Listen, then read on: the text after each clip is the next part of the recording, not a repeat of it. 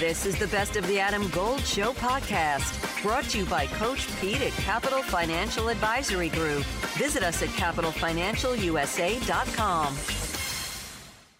And the World Cup starts Sunday, and I need to get my rest. Ryan O'Hanlon from ESPN.com, author of Net Gains, Inside the Beautiful Games, Analytics Revolution. He has joined us before, so I'm going to ask you an analytics question, Mr. O'Hanlon. I appreciate your time. Did the makeup of Greg Berhalter's roster, Tim Ream in, Haji right over Pepe, Zach Stefen out. Did it make sense from an analytical standpoint, or do we even know the answer to that? I appreciate you having me on. I wanted to congratulate you on being the first person that's interviewed me twice since my book came out. So that's quite the achievement. I must win something. Yeah, I mean, I think generally with these rosters, right, like the fretting over the 26th, 23rd man, it's fun to do, but it's going to probably have almost no effect on the outcome of the team's performance. Those players barely end up playing. But I think the one thing to point out is that Zach Stefen has always had pretty bad, at all levels he's played at, below average shot stopping numbers, which are, you can figure out using analytics, using expected goals. You can determine the difficulty of the shot and figure out how often the average keeper would save the shots that this keeper faced. And he would always be below that. Matt Turner is the best keeper in MLS history based on that metric. And, he's barely played for Arsenal, but he's done quite well when he's played. And it seemed like Stefen might still be the starter after the most recent friendlies with the way Berhalter was talking about him. And that would have been a very seemingly unanalytical choice. And then all of a sudden, Stefen wasn't even on the roster. So that makes it very clear, I think, that Matt Turner is going to be the starter. So I think, from that point, it actually, checked off one question mark I think I had about the team going forward. I saw your you retweeted a stat about, or not a stat, I guess it was a chart that said that Alisson Becker, who plays for Liverpool but is Brazil's first choice keeper, that he is the best in the world at stopping shots, but he's also gotten a lot better in distribution. He's got a few assists this year. Mostly his long balls have been tremendous. What do you make of the United States roster and the level of importance on this game one on Monday at 2:00 against Wales?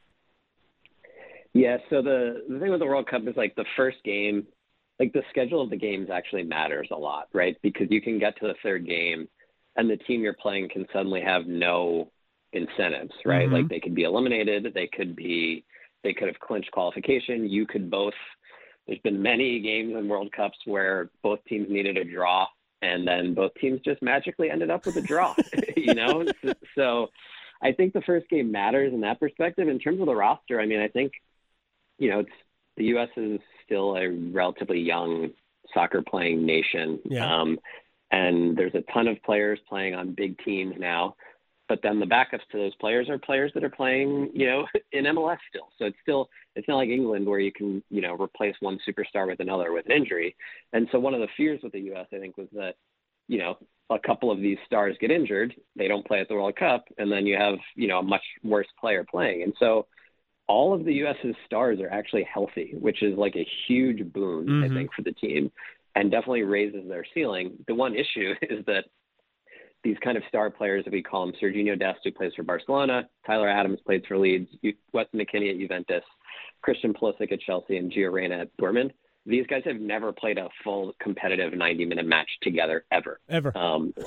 So, that one, you could look at it as if, okay, this is good. The team they should be better than we've seen them play, right? Because they're going to have all their best players. But then it's also, well, in soccer, you do need some kind of cohesion, right? You need to kind of understand the various tendencies of your teammates. And if these guys have never played together, what does that mean? So I think in a lot of ways, there's a lot of question marks heading into the first game, I think, in interesting ways, potentially. Ryan O'Hanlon from ESPN is joining us, also the author of Net Gains, Inside the Beautiful Games, Analytics Revolution. All the players you mentioned, if I'm not mistaken, combined have fewer goals than Ivan Toney, who plays for Brentford, who didn't even make England's squad, and they take 26. Yeah. That was probably because he wasn't going to play, because I guess he plays the same position as Harry Kane, and Kane's never coming off the field. So there's probably reasons for that. But so it leads me to, who's going to score the goals, Ryan?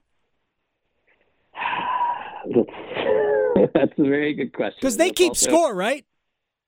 Yeah, they do. Okay. But, I guess you can draw your way to winning the World Cup, but you have to win a game in the group stages at least. It's very hard to advance with 3 draws in the group stages. But you could theoretically draw 0-0 in 4 rounds in a row and win in PKs. So, that could happen. I think that for them to do well, they're going to have to score a couple goals on set pieces, which is true for everyone, but I think it's especially true for the U.S., given that they don't really have a reliable striker on the team. No. Or at least someone who hasn't shown himself to be reliable.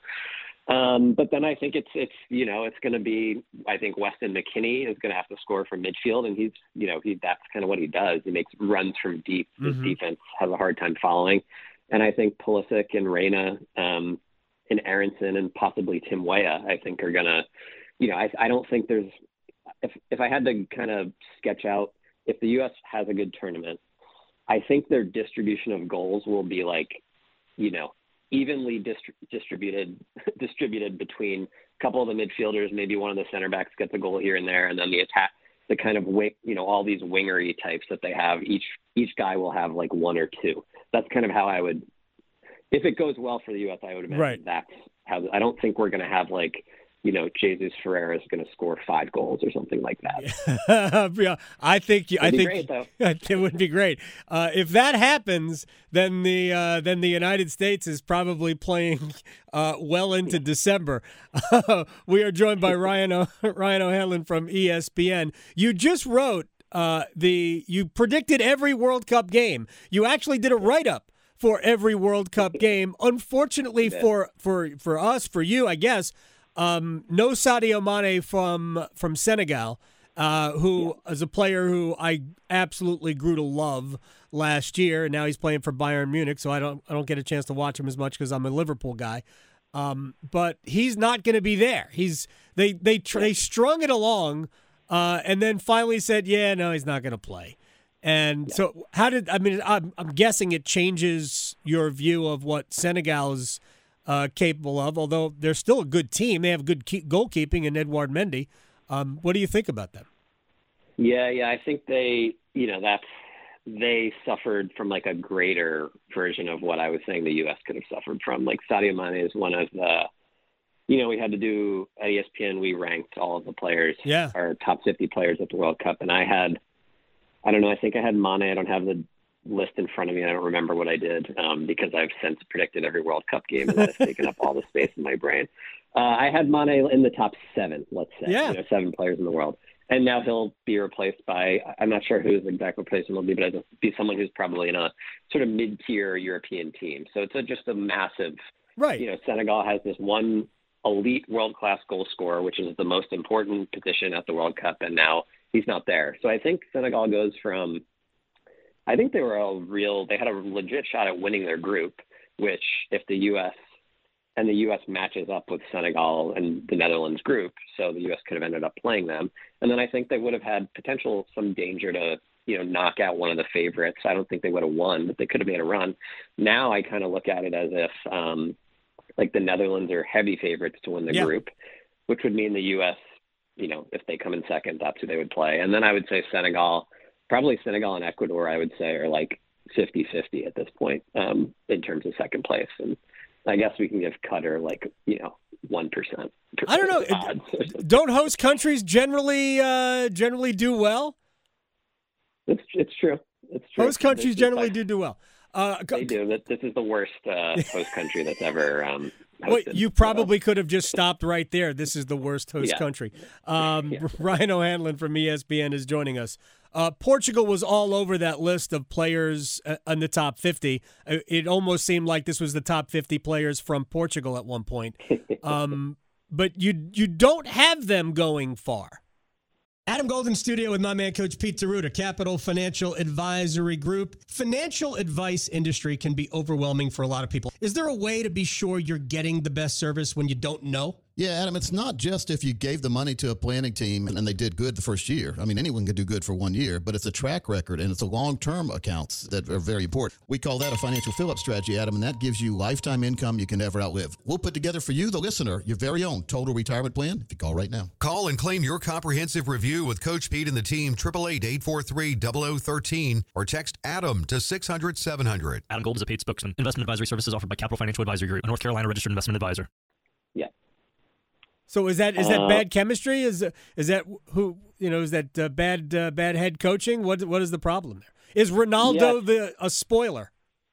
Well, so as someone who wrote a book about analytics, I guess I am more skeptical of quote unquote vibes based analysis than the average person.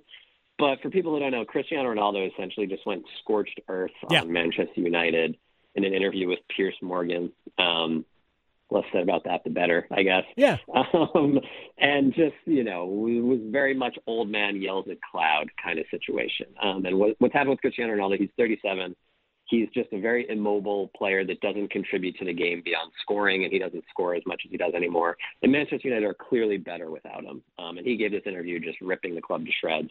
Meanwhile, Portugal, one of their most important players, Bruno Fernandes, plays for Manchester United. One of their right backs, Diogo Dalot, also plays for Manchester United. And it's just created a kind of like all the questions that Portugal media availability now are just about Ronaldo, right? Right. So you have that, and then you have the fact that Ronaldo's just not as good as he used to be. He's just not. And you're going to play him 90 minutes of every game, as evidenced by what happens when you don't.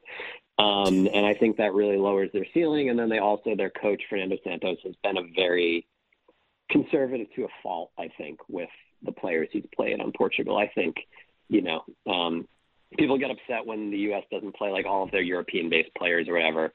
Well, Portugal, the number of stars that Portugal will have on the bench, I think, can kind of put into perspective for U.S. fans how worse it could be in terms of the conservative decision-making of the coach. Yeah, Portugal's loaded, and they've got some injuries too. I know Jota from Liverpool is not going to play, and he's a dynamite goal scorer.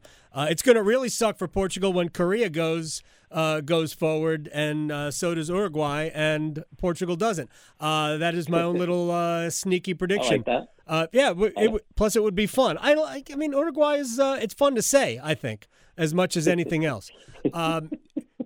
I'm not going to give away who your winner is because I want people to go read the piece of picking every single World Cup game, but I will give this spoiler. You have the United States advancing to the knockout stage, and that would be a very cool thing for all of us here, including you. Ryan O'Hanlon, I appreciate your time. Good luck with the book. We'll bother you again if that's okay. We'll love it. Anytime. You got it. Ryan O'Hanlon from ESPN. This is the story of the one. As a maintenance engineer, he hears things differently. To the untrained ear, everything on his shop floor might sound fine, but he can hear gears grinding or a belt slipping.